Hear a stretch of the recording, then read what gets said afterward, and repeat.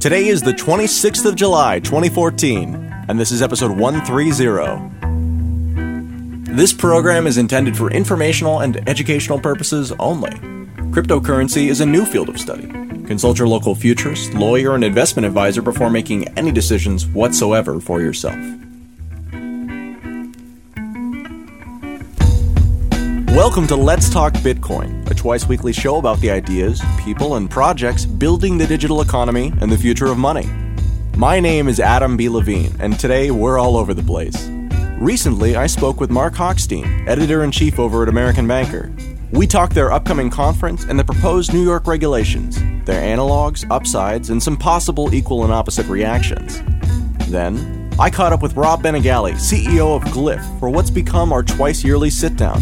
We talked life as a startup, the rise and fall of the Apple Bitcoin ban, and the next generation of Glyph, an encrypted messaging app with Bitcoin integration built right in. But first, as Bitcoin becomes more normal things kind of just have to happen. Recently, I spoke with the guys over at Bitwage, a new startup aimed at making it easy to get paid in Bitcoin. Today on Let's Talk Bitcoin, we're joined by John and JC, the founders over at Bitwage. Hey guys, how you doing? Good. Thanks for having us. Yeah, doing well. Thank you. Tell me about Bitwage. We're starting to get near hiring people, and we've hired people in the past, and that's been kind of a difficult thing for us. Your service is kind of interesting. So we do Bitcoin payroll. So our goal is to make it easy for you to pay your employees in Bitcoin, and in general, just do payroll easier than it has been able to do before. Right now, we're about to come out with our first release, our alpha release, sort of designed for startups in mind. We made the process just so an employer can easily get all the preferences of all their employees, click a button to do the payments for all of them, and we figure out all the rest for you guys. We're going to be developing this platform to get more and more complicated.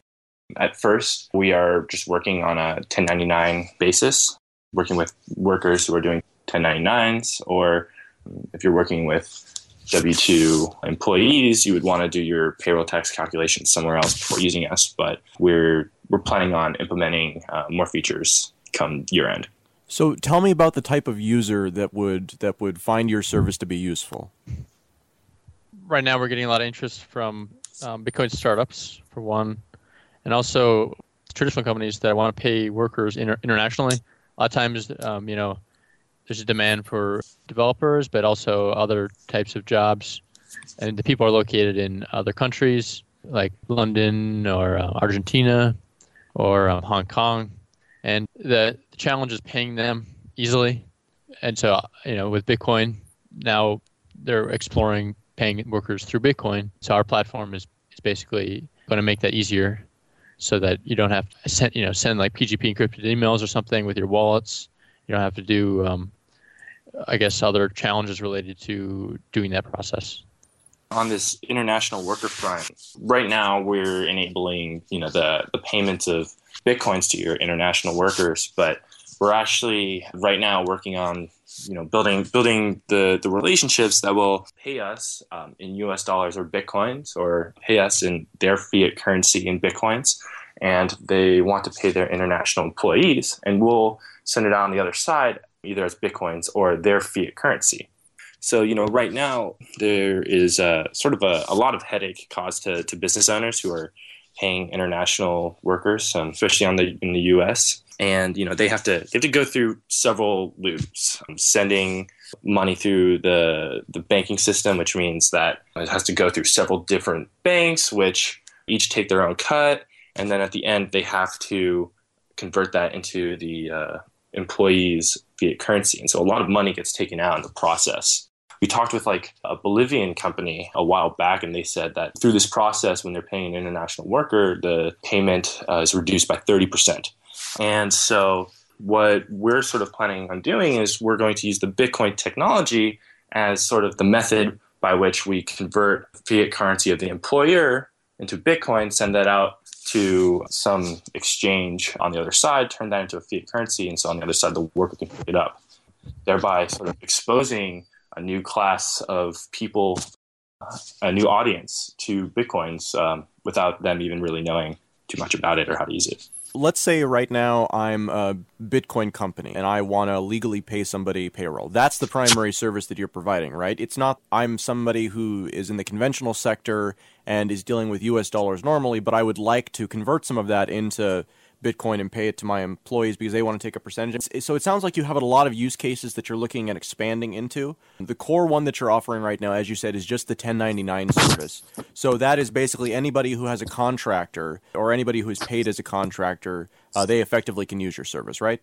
Yes, exactly. So do you work with the employer or the employee? Yeah. We work with the employer. Employer comes in, they create an account, and then they can add employees. And then the employees, would get an email to get into the service. But as an employee, you can have multiple employers, especially if you're a contractor. And as an employer, obviously you can have multiple employees. If you want to do a payroll, you would add in the employees for that payroll. And then you put in the amount, and then we already know their wallet because they'll put it in. And then you just click send, and then you send us on the back side. So right now, I think it's going to be wire, although we may also be able to do ACH and that you would send it, I guess, via one of those two methods to us, to our bank, and then we would send it all out, the Bitcoin, as wanted by the employees and employer. So what stage is Bitwage at this point? It sounds like you guys are fairly early in the process. Are you hiring? Are you looking for capital? Yeah, so we're ready for the launch in around 20 days, but we have around, I guess, 3, 4, 5 employees, but 3 of them are full time, and then we have some people helping, I guess, more part time, and yeah, as far as funding, we are currently self-funded, but we're seeking around later in the year, especially to going from this 1099 service towards the, I guess, what you call W-2 or tax calculation withholding service. And also, in terms of how our early stage product that's coming out on the 21st, initially what we'll be offering is, you send us an amount in Bitcoins or dollars, and we send Bitcoins out to the 1099 employees. But very, very shortly afterwards, I think within weeks, we will be able to offer like the accepting of Bitcoins and then the sending out of Bitcoins and US dollars based off of that. Well, very cool, guys. So if somebody wants to learn more or wants to get involved, where should they go? Our website, bitwage.co. They can email us, info@bitwage.co or beta@bitwage.co. The United States Treasury Department presents The Adventures of Superman.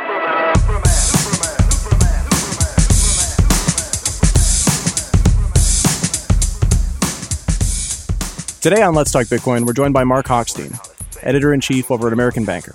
Mark, how are you? Doing good, Adam. We've seen some interesting news come out of New York recently, and I've been talking with a couple of people about it, and I kind of wanted to get your perspective because you have an interesting viewpoint here. We've seen the first versions of the Bit license proposal, and from my perspective, it seems pretty draconian. I'm curious for your kind of initial reaction. We haven't had much time to process this, so maybe you don't have too much yet, but what do you think about this generally? I was a little surprised by some of it as well. I haven't had as much time as I would like to study the proposal, and I'm going to be doing that in the next couple days. One thing I do think is important to keep in mind is that it is a proposal at this point. The Department of Financial Services is soliciting public feedback. Ben Losky actually went on Reddit, of all places, to sort of put the proposal out there and ask for feedback from the cryptocurrency community. Now, that doesn't guarantee that it's going to get revised, but it's not set in stone just yet. So that's one important point. One optimistic reading of it from the perspective of the cryptocurrency community is that perhaps he's throwing all these things out there, not all of which he might necessarily expect to be in the finalized version. If he can point to really, negative feedback, then that gives a regulator perhaps a little bit more cover to say, our public input indicated that this would be a counterproductive measure, so we've modified this part of the proposal. That's a possibility. Now, I do know that some people are upset that I think there's only a 45-day comment period, something along those lines. The records of all parties to a transaction, that's what I keep reading is a real issue. Both parties to every transaction, and particularly that's going to cover apparently wallet providers, right? Right. It's very, very broad. The best analogy that I can apply is this is like looking at every website on the internet in the early 90s as if every website is a business, right? From the perspective of an outside regulator, it actually kind of looks like that because they have vendors, which are, bandwidth providers. They have infrastructure, servers. They have customers, users. But, of course, they don't really operate like that. A user isn't really a customer in the same sense. But, of course, we actually have a solution for that, too. You could be a nonprofit business. So kind of what I see this as is this is like the New York regulator has said all websites are businesses, and all businesses must have a New York business license and permission if they're going to operate in New York. And so, again, the downside about that, of course, is that not all websites really are businesses. And that's kind of what I see here, is that not all tokens are money, and yet the standards of money and the behaviors of money and the regulation of money are basically being applied to them because we just have this incredibly broad and general view that's frankly wrong about a lot of things. I have always thought that it might have been better if instead of calling it Bitcoin, Satoshi Nakamoto had called his invention disk ledger, which unfortunately is not as catchy, but I guess it gets across the concept of it a little bit more accurate. You think about a company like blockchain, which doesn't handle fiat at all. They just basically store your Bitcoins for you. They don't even. That's probably not even an accurate way of saying it. It's just pure. They just purely operate on Bitcoin. My understanding is that they would be subject to this if they have customers in New York. Blockchain is one of the places where you can set up a wallet without giving your name or address or other personally identifying details, which I think is fine. Obviously, anonymity is a dirty word in the world that I live in right now. But and that would be overreach. I think it's one thing to say, like, in the FinCEN guidelines, if you're exchanging fiat currency for digital currency, that there's some KYC or AML requirements. I think we've all sort of adjusted to that over the last year and a half, but that's the reality. Saying that the exchanger has to keep records in case they get subpoenaed by law enforcement, that's one thing. But, to say that a wallet provider is subject to these things, if they're only storing the digital tokens for you, that's a bit of a stretch of what we're used to.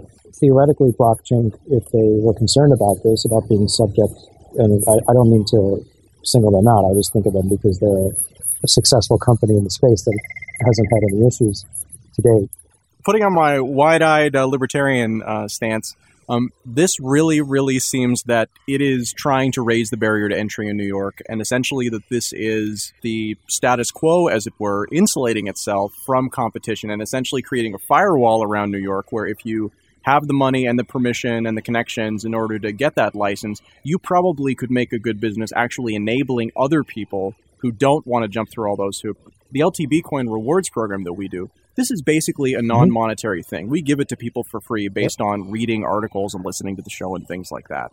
So if the choice is for us, do we have to pay even $10,000 in compliance and licensing costs, or do we just simply block New York IP addresses from using that portion of our offering? Then it seems pretty obvious to me which one we're going to pick. Yeah. So is there more to this than just let's own it all, let's create a ring wall and try to just control New York since it's hard to control this thing in other areas? We can't read regulators' minds. I think a lot of regulation inside and outside the financial sector does certainly have that effect, quite possibly in many cases that intent. And it certainly would have that effect in this case, and that came up during the hearings too. There was a lot of discussion among some of the more sophisticated panelists that they were talking about, well, why can't you at least have an on-ramp? So, a company that can't really afford some of that compliance as a startup cost, as they acquire customers and they cross some threshold, maybe subject them then to licensing requirements, but don't just, nip them in the bud. It would certainly have that effect, whether or not that's the intent. That's a good point you made about IP addresses too. I was talking about blockchain. Blockchain could, in theory, if they didn't want to be subject to the long arm of New York, they could just block any IP addresses that are in New York. suppose you could get around that or a customer, I should could get around that using a VPN or maybe Tor. Can you tell if someone's using either Tor or a VPN? No, essentially, well, it sort of doesn't matter from my perspective. What we can do is we can make a best effort and do everything in our power to actually stop this. And it will stop the majority of users from using these features because most users aren't going to jump through those hoops for something like what we're talking about. That's the path of least resistance as I see it. I understand the urge to look at these things like money, but it really does come back to that all websites are not businesses and all tokens are not money. The other thing is that, there's money and then there's money. When you're handling small amounts, it's not the same thing as a bank. It's one thing if you're holding money for someone and you're holding their life savings and that's all they have. That's money in the bank. It's one thing to subject that kind of institution to a high standard. But if someone's A to B, and I think careful Bitcoin users will hold only small amounts with a third party anyway.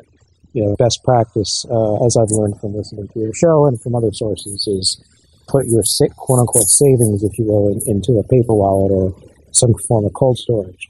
A wallet with a service like Coinbase or blockchain, you wouldn't put all your Bitcoins in there any more than you'd walk around the street with your life savings, right? Right. So now I do, requiring 100% reserve, I know there's been some negative reaction to that in some corners. I actually don't even think is such a bad, that's standard for money transmitters in general. I think if you tell your customers, you're holding 10 Bitcoins on their behalf, you should actually have 10 Bitcoins that you're ready to produce whenever they want to take them out. That part isn't as galling. I think a lot of the record keeping requirements that have promoted a lot of the negative reaction, those are a little bit more problematic because, again, I have to read the document itself, but, I'm looking at this post that Patrick Merck put up, Patrick Merck for the Bitcoin Foundation, I should clarify, put up on GitHub where he's saying, it requires names, account numbers, and physical addresses for both parties to every transaction. Infeasible, in fact, for any wallet provider, further impractical for escrow and multi-party payments. And, he's got a fair point about the practicality. And then there's also just the privacy question. And I think this comes back to this whole theme of worlds colliding, right? Because we have a financial services industry where anonymity is a big word, where, anti-money laundering laws and suspicious activity reports have been the norm for close to a generation.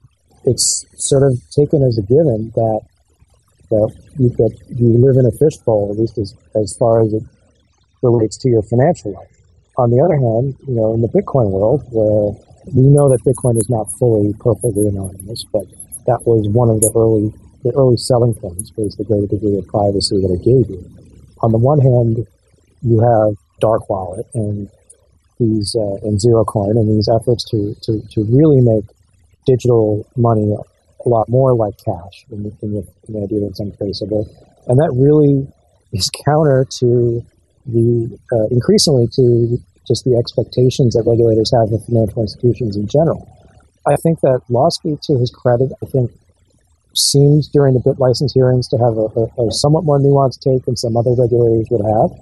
I interviewed him and I brought up the issue of privacy, and he admitted that it would be nice for people who are shopping on Amazon or whatever to have a way to make purchases online without exposing their information in such a way that they're going to get spammed by marketers, for example. The phrase that he used in that interview that I always come back to, as long as someone knows who you are, then it's okay. Well, that's an interesting point. Let me ask you this.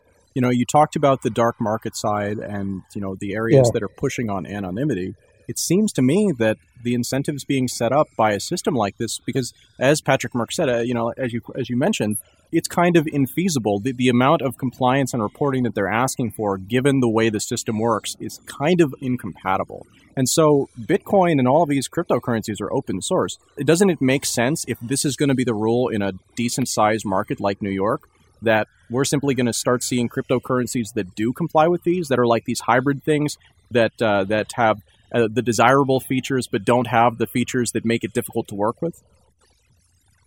It's definitely possible. So in other words, like altcoins or corporate coins, Right. Well, like just that. like compliance coins is really what I'm thinking is coins where, I mean, seriously, go down the list of the compliance of what they actually want you to do in order to qualify for this. You just associate names and social security numbers on the back end so that somebody knows, but it's not public. I mean, like, it could totally be done. And now it really feels like this is a big enough incentive if this goes through and isn't changed substantially. Because, I mean, that's the other thing, of course, is that you're probably right. It is going to be walked back a good amount on as far as these proposed bit licenses are concerned by the time they actually hit law, but they still are going to be meaningful and they will still be. And so by starting at this extreme point, you give yourself a lot of room to kind of, negotiate, quote unquote, and walk back to a middle point. That's still what you wanted anyways. Yeah. One could get comfortable as a civil libertarian with the idea of, quote unquote, as long as someone knows who you are, in the sense that, but you have to trust that someone to respect your confidentiality, except when it's really, really necessary that they compromise. But right now, all it really would take if a regulator or law enforcement wanted to know, who is the customer, who is the person that controls this address. A subpoena is not as good as a warrant, right? By the way, when I say warrant, I would, it would be nicer to have for it to be a warrant, and it would be even nicer for it to be a warrant signed in an actual, like a real court, not the FISA court, right? Not some shadowy Kafkaesque tribunal. But we have the third-party doctrine in this country. The third-party doctrine is the legal concept that says that records that a person stores with a third party have no reasonable expectation of privacy. And I believe that actually originated in the Bankton case back in like the late 70s or early 80s. That's why we have this anti-money laundering regime to start with. And that's why, banks are expected to file suspicious activity reports on their customers without telling their customers, obviously. Suspicious is a shall we say, subjective standard, right? Yeah, a little bit. I was having a conversation with a former regulator a couple of weeks ago. I asked him, what's the penalty for filing too many SARs? And he just kind of laughed. He said, there is none. And there is this practice known as defensive filing. Better to be safe than sorry and file a SAR than have someone come back to you later on and say, why didn't you file a SAR when this happened? Right. And the SAR is a suspicious activity report. Yes, suspicious activity report. And these all sit in a database somewhere in Washington. I don't even know if they ever get purged. It's actually a good question. I should look into it. But they could be sitting there for a long time with, very personal details about a bank customer's transactions. Look, there are bad people in this world, and there are dangerous people in this world. I don't deny that. Aside from just the privacy question, it's a cost. It's a big cost for these financial institutions. They have to keep the records. They have to do all this due diligence. We all pay for that indirectly, one way or the other. It's going to have to be worked out one way or the other. But increasingly, the expectation of financial institutions is to kind of be even more and more like cops. And I think that, Operation Choke Point is a good example of that. Operation Choke Point, an important thing is to distinguish between what it's trying to do and the effect it's had. They talk about it as a way to stop fraudsters. Some of these businesses there are fraudulent businesses out there. A lot of them take advantage of consumers. So, fair enough, let's try to stop fraud. But it's sort of been associated with this document from the FDIC from 2011 that was included in the Operation Choke Point PowerPoint presentation that the DOJ put together. So when you hear about, pornography being on this list of risky industries and lifetime guarantees and all those things, that's all from that. That list is actually predates Operation Choke Point by several years.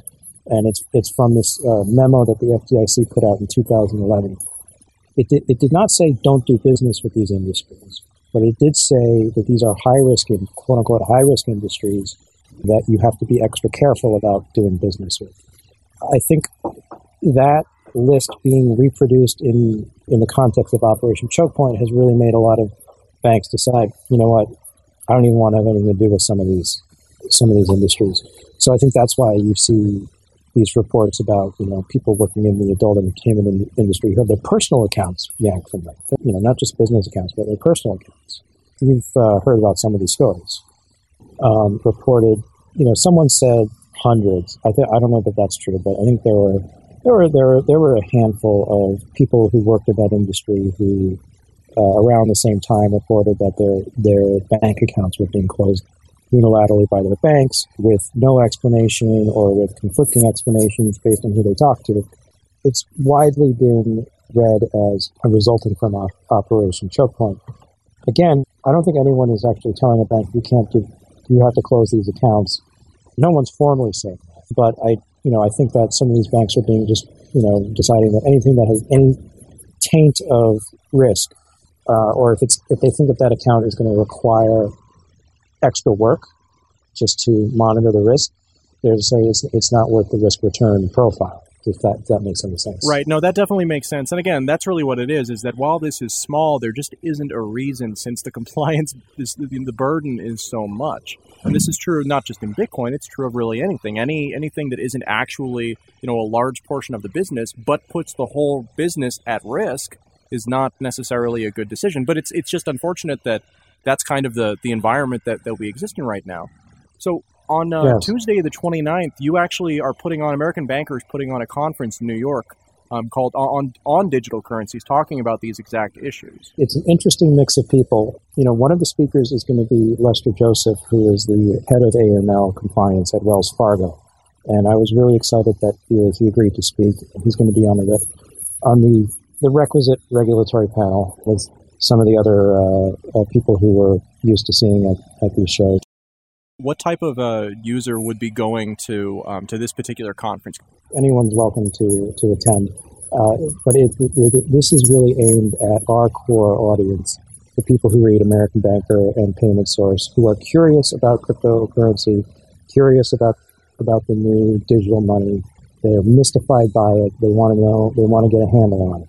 This is our company's first event in this space. We set pretty modest goals for it. I think we're going to have about somewhere between 50 and 100 attendees, which is just to kind of dip our toe in the water and see what kind of a demand there is. We got at least as many people as we conservatively estimated we would get, and it's really to just explain it and explain why this stuff matters and how this could over time affect our business and what the opportunities are. Obviously, regulation looms very large over this, and we had just a regular digital banking conference out in LA a few weeks ago, or maybe a little bit more than a month ago. I did a panel that was just cryptocurrency there, and there were just a lot of people who worked at banks who said, we'd like to bank some of these startups, but we're having a hard time getting our compliance people comfortable with it.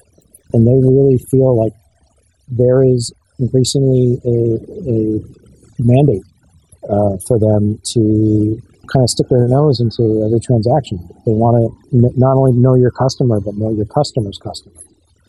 So I'm curious as to what the Wells Fargo guy is going to say at the show, because I think we know that a few months ago they had this sort of town meeting of the cryptocurrency community. I think they had one in California and one in New York, where they just invited people from the industry to speak, and they were just listening mode was the way they made it sound, and they didn't commit one way or the other to whether they would really engage in this space. So the fact that he's showing up is interesting, and I'm really curious as to what he's going to say about what he learned. Yeah, absolutely. So I'm looking at the lineup, and I see Jeremy Allaire's doing the keynote, and I see Chris Larson giving a talk about foreign exchange, the Internet Archive Federal Credit Union. So this looks like a combination of regulation. It looks like there's a lot of VC mixed in here, too. Although if you scroll down to the bottom, the finale, so to speak, Charlie Shrem reached out, and I was very happy to have him as part of the agenda as well. The title of his talk is going to be Bitcoin Pitfalls and How to Avoid Them. Charlie Shrem, I think, as you know, is no longer under house arrest. Yeah. It's cool that he's been doing some work as sort of a business development consultant for Payza, which is a payment processor. I think they're based out in India, but they're interested in the Bitcoin space, and so he's been able to do some work for them. So he's been able to kind of rebuild even through through all of the troubles he's had. But Doesn't seem like the kind of guy to stay down. No, not at all. I think it's going to be good to have that voice in the mix as well. One of the really early adopters and one of the earliest entrepreneurs. Someone who is a lot more beloved, I think, in that community than, say, Jeremy Allaire would be, to say nothing of the regulators. If somebody is interested in picking up a ticket and attending the event, where should they go? If you go to AmericanBanker.com/conferences/digital currencies. So AmericanBanker.com/conferences/digital currencies. That should take you to the sign-up page. Okay. Now, before we close out this interview, Mark, so we've been talking now, we haven't talked recently, but we have been talking for about a year. I'm curious, what really stands out at you as the thing that is different now than when we first started talking about this a year ago? People take it a lot more seriously. I think that's a big thing. I went from being the crank around here who talks about Bitcoin and people would laugh and roll their eyes and, make jokes and, say, I'm like, you're a resident anarchist or whatever. I wouldn't say that it's mainstream anymore, but it's definitely taken a lot more seriously. If you asked me a year ago if American Banker would be doing a cryptocurrency conference, I wouldn't have thought so. I'm surprised that it's moved as fast as it has. And I'm surprised that it's gained some of the mainstream acceptance that it has. Even the way Ben Losky, talks about it, he recognized a lot of the merits of this technology. So I think he understands that there are some things that digital currency is capable of that is not being provided right now by the status quo.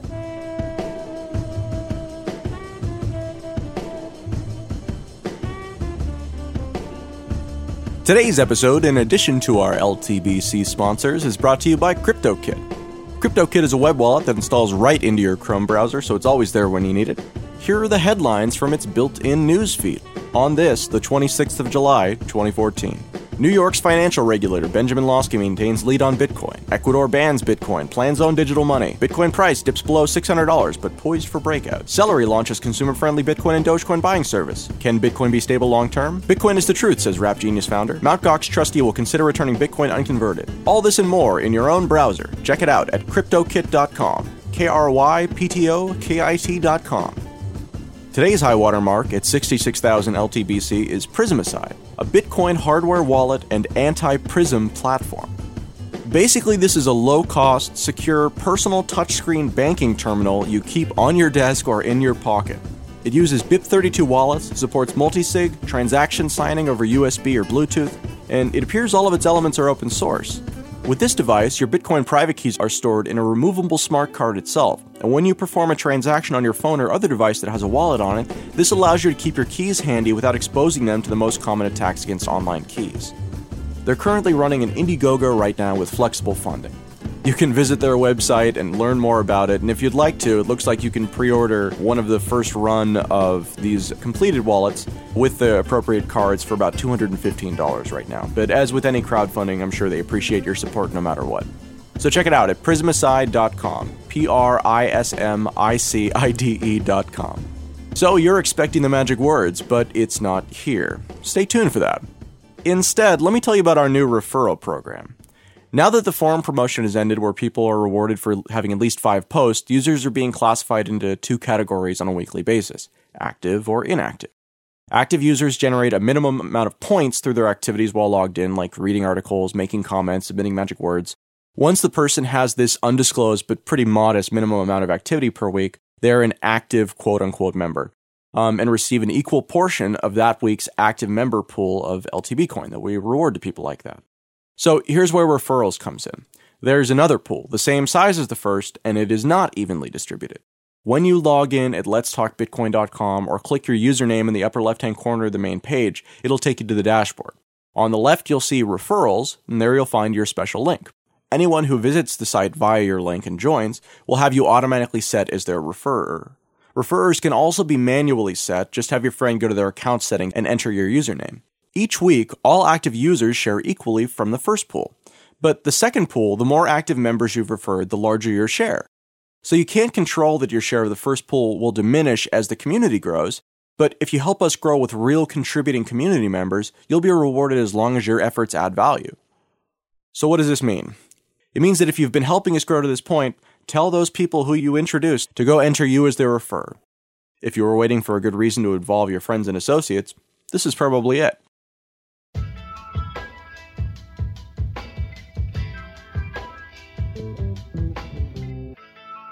Today's silver sponsor was a very tight race, with CoinSource.com squeaking past Lauren Radcliffe Art in the last minutes with 22,000 LTBC. From their mission statement, CoinSource is a project founded by die-hard alternative currency lovers. The Coins, plural, Source team gives the utmost passion and respect for all the hardworking individuals have done to improve cryptocurrency in general, end quote. Visitors at CoinSource.com will see a quick reference of upcoming coin launches, the latest available reviews. Right now it looks like Sync Coin, Viacoin, Navajo Coin, Fim Crypto, and Mammoth Coin. I think I've heard of Navajo Coin before. There's also a premium level of membership, and it actually looks like they have their own coin too.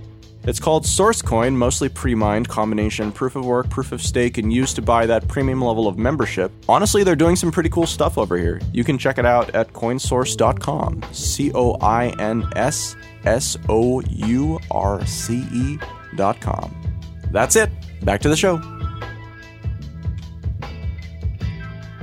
Today on Let's Talk Bitcoin, we're joined by Rob Benegali, founder and CEO over at Glyph, a secure encrypted messaging application available on the iOS devices, Android devices, and a couple other things now too, right? Hey Rob, how you doing? Hey, I'm doing well. How are you doing, Adam? So it's been a while since we've caught up. I think that we've done more interviews with you on the show than actually anybody else. This is our third, and we've done them just about every 6 months, right? I think it's just because we're so old school, or because we're long in the tooth than anything else.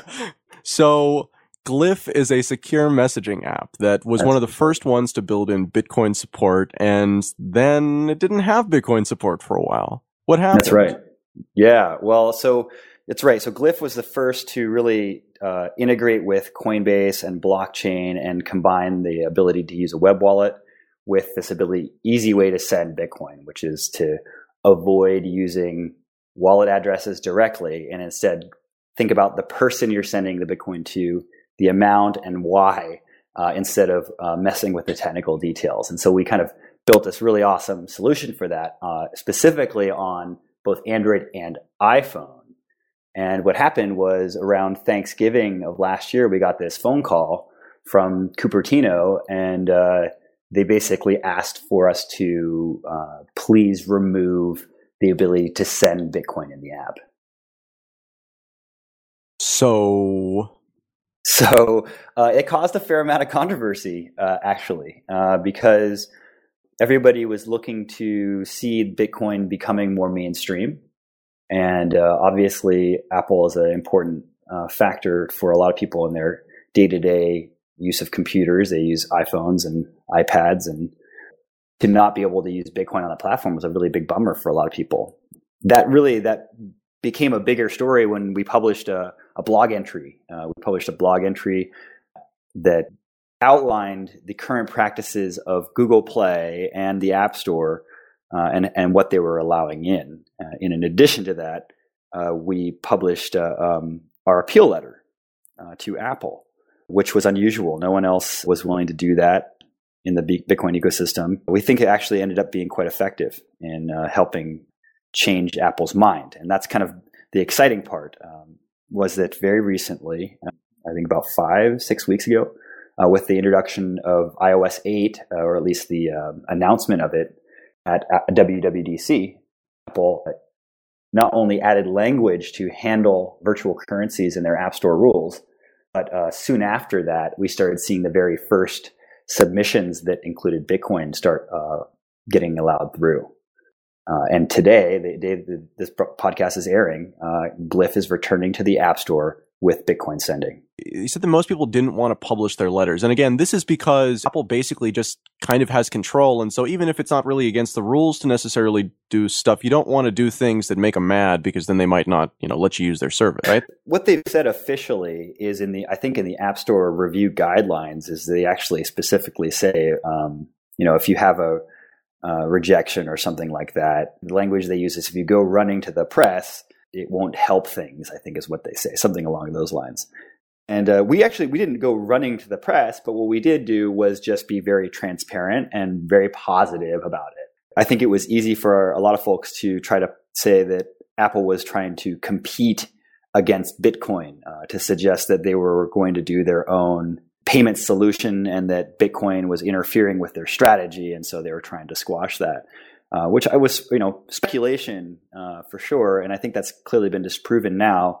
And I felt like it was really important to be positive, to suggest, instead of sort of pointing fingers at competition, to raise awareness of the fact that Apple, as a technology leader and as a technology giant, and also a front runner in innovation in mobile, to be participatory with Bitcoin, to be an enabler of Bitcoin, and to help foster the creation of Bitcoin, particularly because iOS is such a mainstream device. It is the easy to use, non-techy way to use computers on the go. I'm really happy with the result.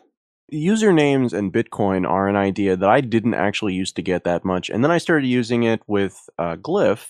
And there have been a couple of other services that have popped up. And now we actually at Let's Talk Bitcoin, in order to do our LTB coin rewards program, built kind of a system where users associate a particular Bitcoin address with their account. And then we can distribute counterparty blockchain type assets to just those usernames, and it's all handled on the back. And of course, our system is quite expensive because we're actually making the Bitcoin transactions, whereas you're using, when we talked about this before, really what your sending of Bitcoin is more like integration with different types of exchanges and core merchants. Is that right? Exactly. So it is important to make this experience really easy. And so far, operating your own wallet has been mostly, we feel like, the domain of more advanced or expert users. Hosting your own wallet is not the kind of thing that you're, a newcomer who's not already a technology kind of professional is necessarily up to. And what we're seeing is a lot of these people going to Coinbase or going to blockchain and using their web wallets because they don't want to protect anything more than their password. They don't want to handle their private keys or be responsible for their wallet. They just want to be able to access this stuff. So what Glyph did was integrate with those two services using their APIs. So basically, if you have an account on either one, you can really easily attach your wallet. And what that means is your kind of Glyph identity, who you are on Glyph, is just kind of Bitcoin enabled all of a sudden. So anyone else you're connected to who is also sort of Bitcoin enabled, you can easily handle transactions with and complete these transactions. Yeah. So it sounds to me like the type of user that you're really talking about with this is one where you're looking for someone who wants to use it transactionally without having to maintain the infrastructure of their own wallet. So what type of user is this not for? Are there downsides to the approach that you've taken with this? Are there users who you think would just be better off with a full type of wallet? Yeah, certainly. I think we're still in a Bitcoiner phase in some respects, in the sense that I think the most active members of the Bitcoin ecosystem today are people who are technical, who enjoy cryptography and learning about cryptography, who follow the announcements of the mining pools with regard to the 51% concern and pay attention to these types of things. For those people, I think a lot of them want to hold their private keys. They want to administer their own wallet. They want to take Bitcoin offline on their own. They don't want that being done, for example, by somebody else on their behalf. Even if it's being said it's being done, they want to know. And for those kind of folks, I think that having your own wallet, operating it from your PC or even from an app that supports, a local wallet is a better solution. So Glyph is a chat application with this type of functionally enabled. I want to send you some Bitcoin. How does this work? Glyph is a secure chat application. It's pretty simple. Once you attach your wallet, like I mentioned, you have a Bitcoin-enabled Glyph account. You just kind of go to a conversation with someone. So I could go to my conversation with you on Glyph, and then I'll just tap the attach coins button, and it's like you would attach a photo, and then you say the amount you want to send and hit send. It's that easy. And then you can go to the wallet view and see the transactions pending. So we have that status of the transactions shown. And then once it's confirmed, you'll see confirmed. And that's as easy as it gets. So since we last spoke about the actual technology, you've rolled out, I guess, a desktop version. You showed this to me, I guess, about 2 months ago, kind of an early preview version, and I haven't had too much of a chance to take a look at the one you sent me last night. Can you kind of tell us what types of features are we looking at that have been integrated, or what's different about the software base now than it was 6 months ago? Man, it is a way stronger platform. So like the back end, the things that make Glyph tick are just, I mean, we've really strengthened the technology so we can do a lot more cool stuff with the Glyph platform. That's not really something you'll see, but the thing you just mentioned, this desktop web app, you definitely saw a very early version of it 2 months ago. But the one that we're releasing today, so on the date of air, this podcast, is a brand new desktop web application. Basically, hardly anyone has seen this thing before. Using your browser on any computer or your tablet, you can access this really killer interface for connecting with other Glyph users, holding secure conversations. And we've introduced group messaging, so secure group messaging. Something we got feedback about was that people who use Glyph professionally, so we have like lawyers and even some human rights workers who use Glyph to communicate, is that they're doing it throughout the day. And they're not just doing it from their phone, they're using Glyph from their computer. And so previously we only had this kind of little mobile web. It wasn't very awesome, but this new desktop web application is just really cool. I think it also makes the use of Bitcoin, the attaching of your wallet to the Bitcoin platform, like more visual and easier to understand for a lot of people. So that's pretty neat. Also, today we're releasing a major update to the Android app. So I actually got a message from somebody on the support Glyph asking if, the Android app was like, really just kind of being marginalized compared to the iPhone app, and what was the story there. And frankly, it is challenging as a startup, I think, to support so many different clients. It's very hard, but we have managed to update the Android app with this release. So it is actually basically at parity with the iPhone app. So really great functionality. It has, you can set profile photos in it. You can have secure group conversations, create groups, and you can obviously send Bitcoin as you previously could, but now we've also added the QR code scanner to the Android app as well. So really fully featured on iOS and Android. And then we've got this killer new desktop web application. So tell me about the desktop application, because one of the things that I've found myself over the last 6 months, I guess, doing a lot of is participating in Skype group text chats. These are text chats that are generally topic specific for a project or another, and they can be quite large. And they've become kind of a primary way, it seems like, that a lot of the more innovative projects are communicating and organizing people. So Skype isn't an ideal platform to do anything like that. I'm curious, is this something that you think could be used with the desktop app? Yeah, absolutely. So Skype replacement for Skype group messaging. It has some advantages over Skype. For example, we have really strong feelings about offering data privacy on Glyph, and part of that privacy aspect of our platform is that we allow anybody to delete a message they've sent with another user. And in group conversations, the admin can delete or clear the entire conversation, and it removes the messages from the server and from all the other clients as well who are participating. These are permanently deleted.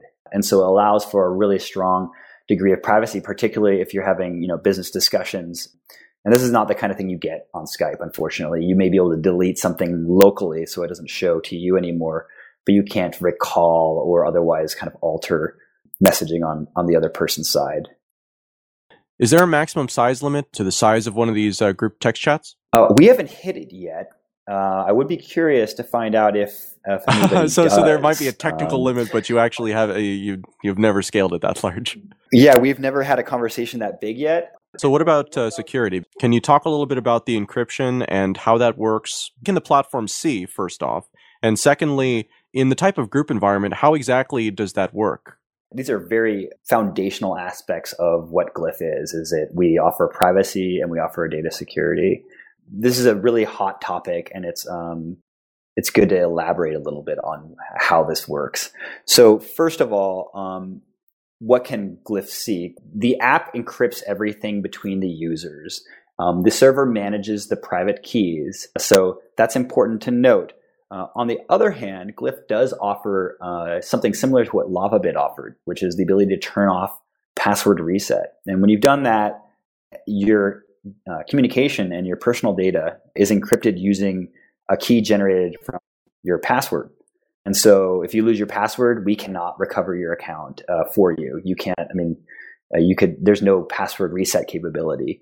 So that's important to note, that's a feature we call lockdown privacy. And we've had that for a while now. That works still in group messaging. The key is for each person in participating in the group to have lockdown enabled or to have turned off password reset.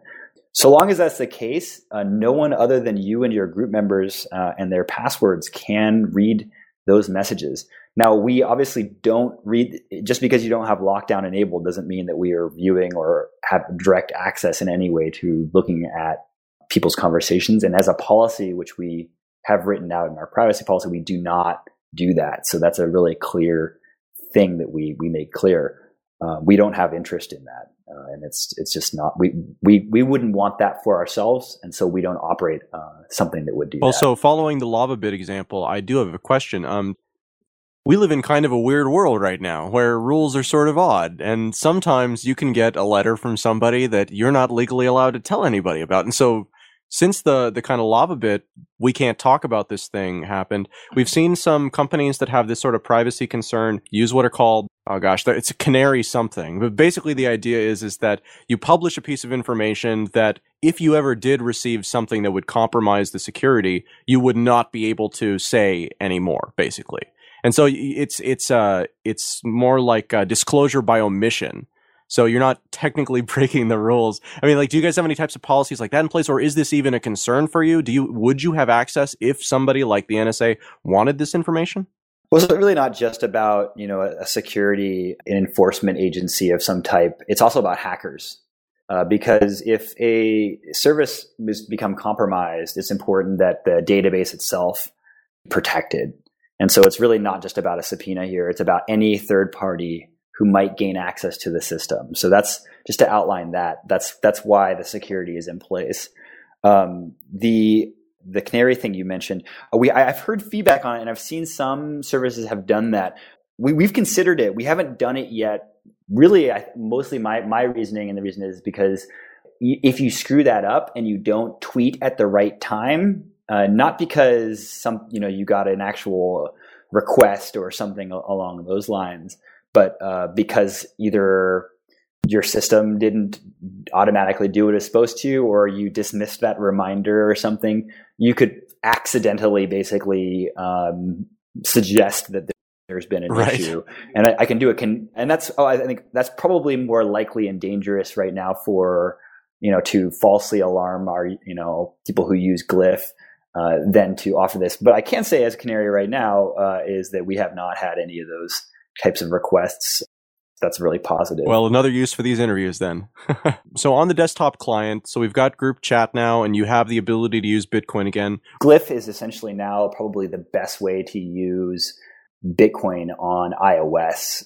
If you use either Coinbase or blockchain, it's essentially kind of like a Swiss Army knife now, because you can spend to QR now, and you can send it's the easiest way to send back and forth. So I wanted to mention that, make sure that people realize that if you're trying to get somebody going on Bitcoin, Glyph's an incredible way to do that for sure. That's really the thrust of this. I think it's just a more fun and easier to use app these days. I think in episode 47, when we last checked in, we talked a little bit about the symbol-based usernames that Glyph has.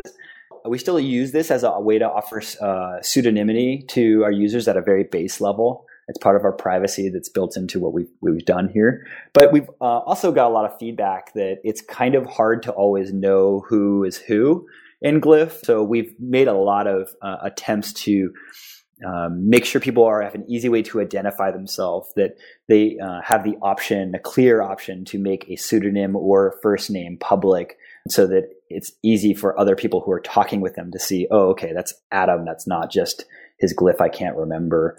In addition to that, we added profile photos, which we encrypt when they're private, just the way we do phone numbers or names. So you've got it's an ambiently easier to use and more fun service as a result of those changes. I wanted to talk to you about LTB coin, because I've been so focused and heads down on the release. I was falling behind on my Let's Talk Bitcoin. Seems like a really interesting way to get the coin out, is to make it a part of the show and to have I heard these secret words, these special magic words. And as you know, I like to do kind of something a little bit fun and different when I come on your show. So I was wondering if it was possible if I could potentially say a secret word for the show today. Well, I think that can definitely be arranged. You know me, Rob. I'm always looking to outsource as much of my work as possible.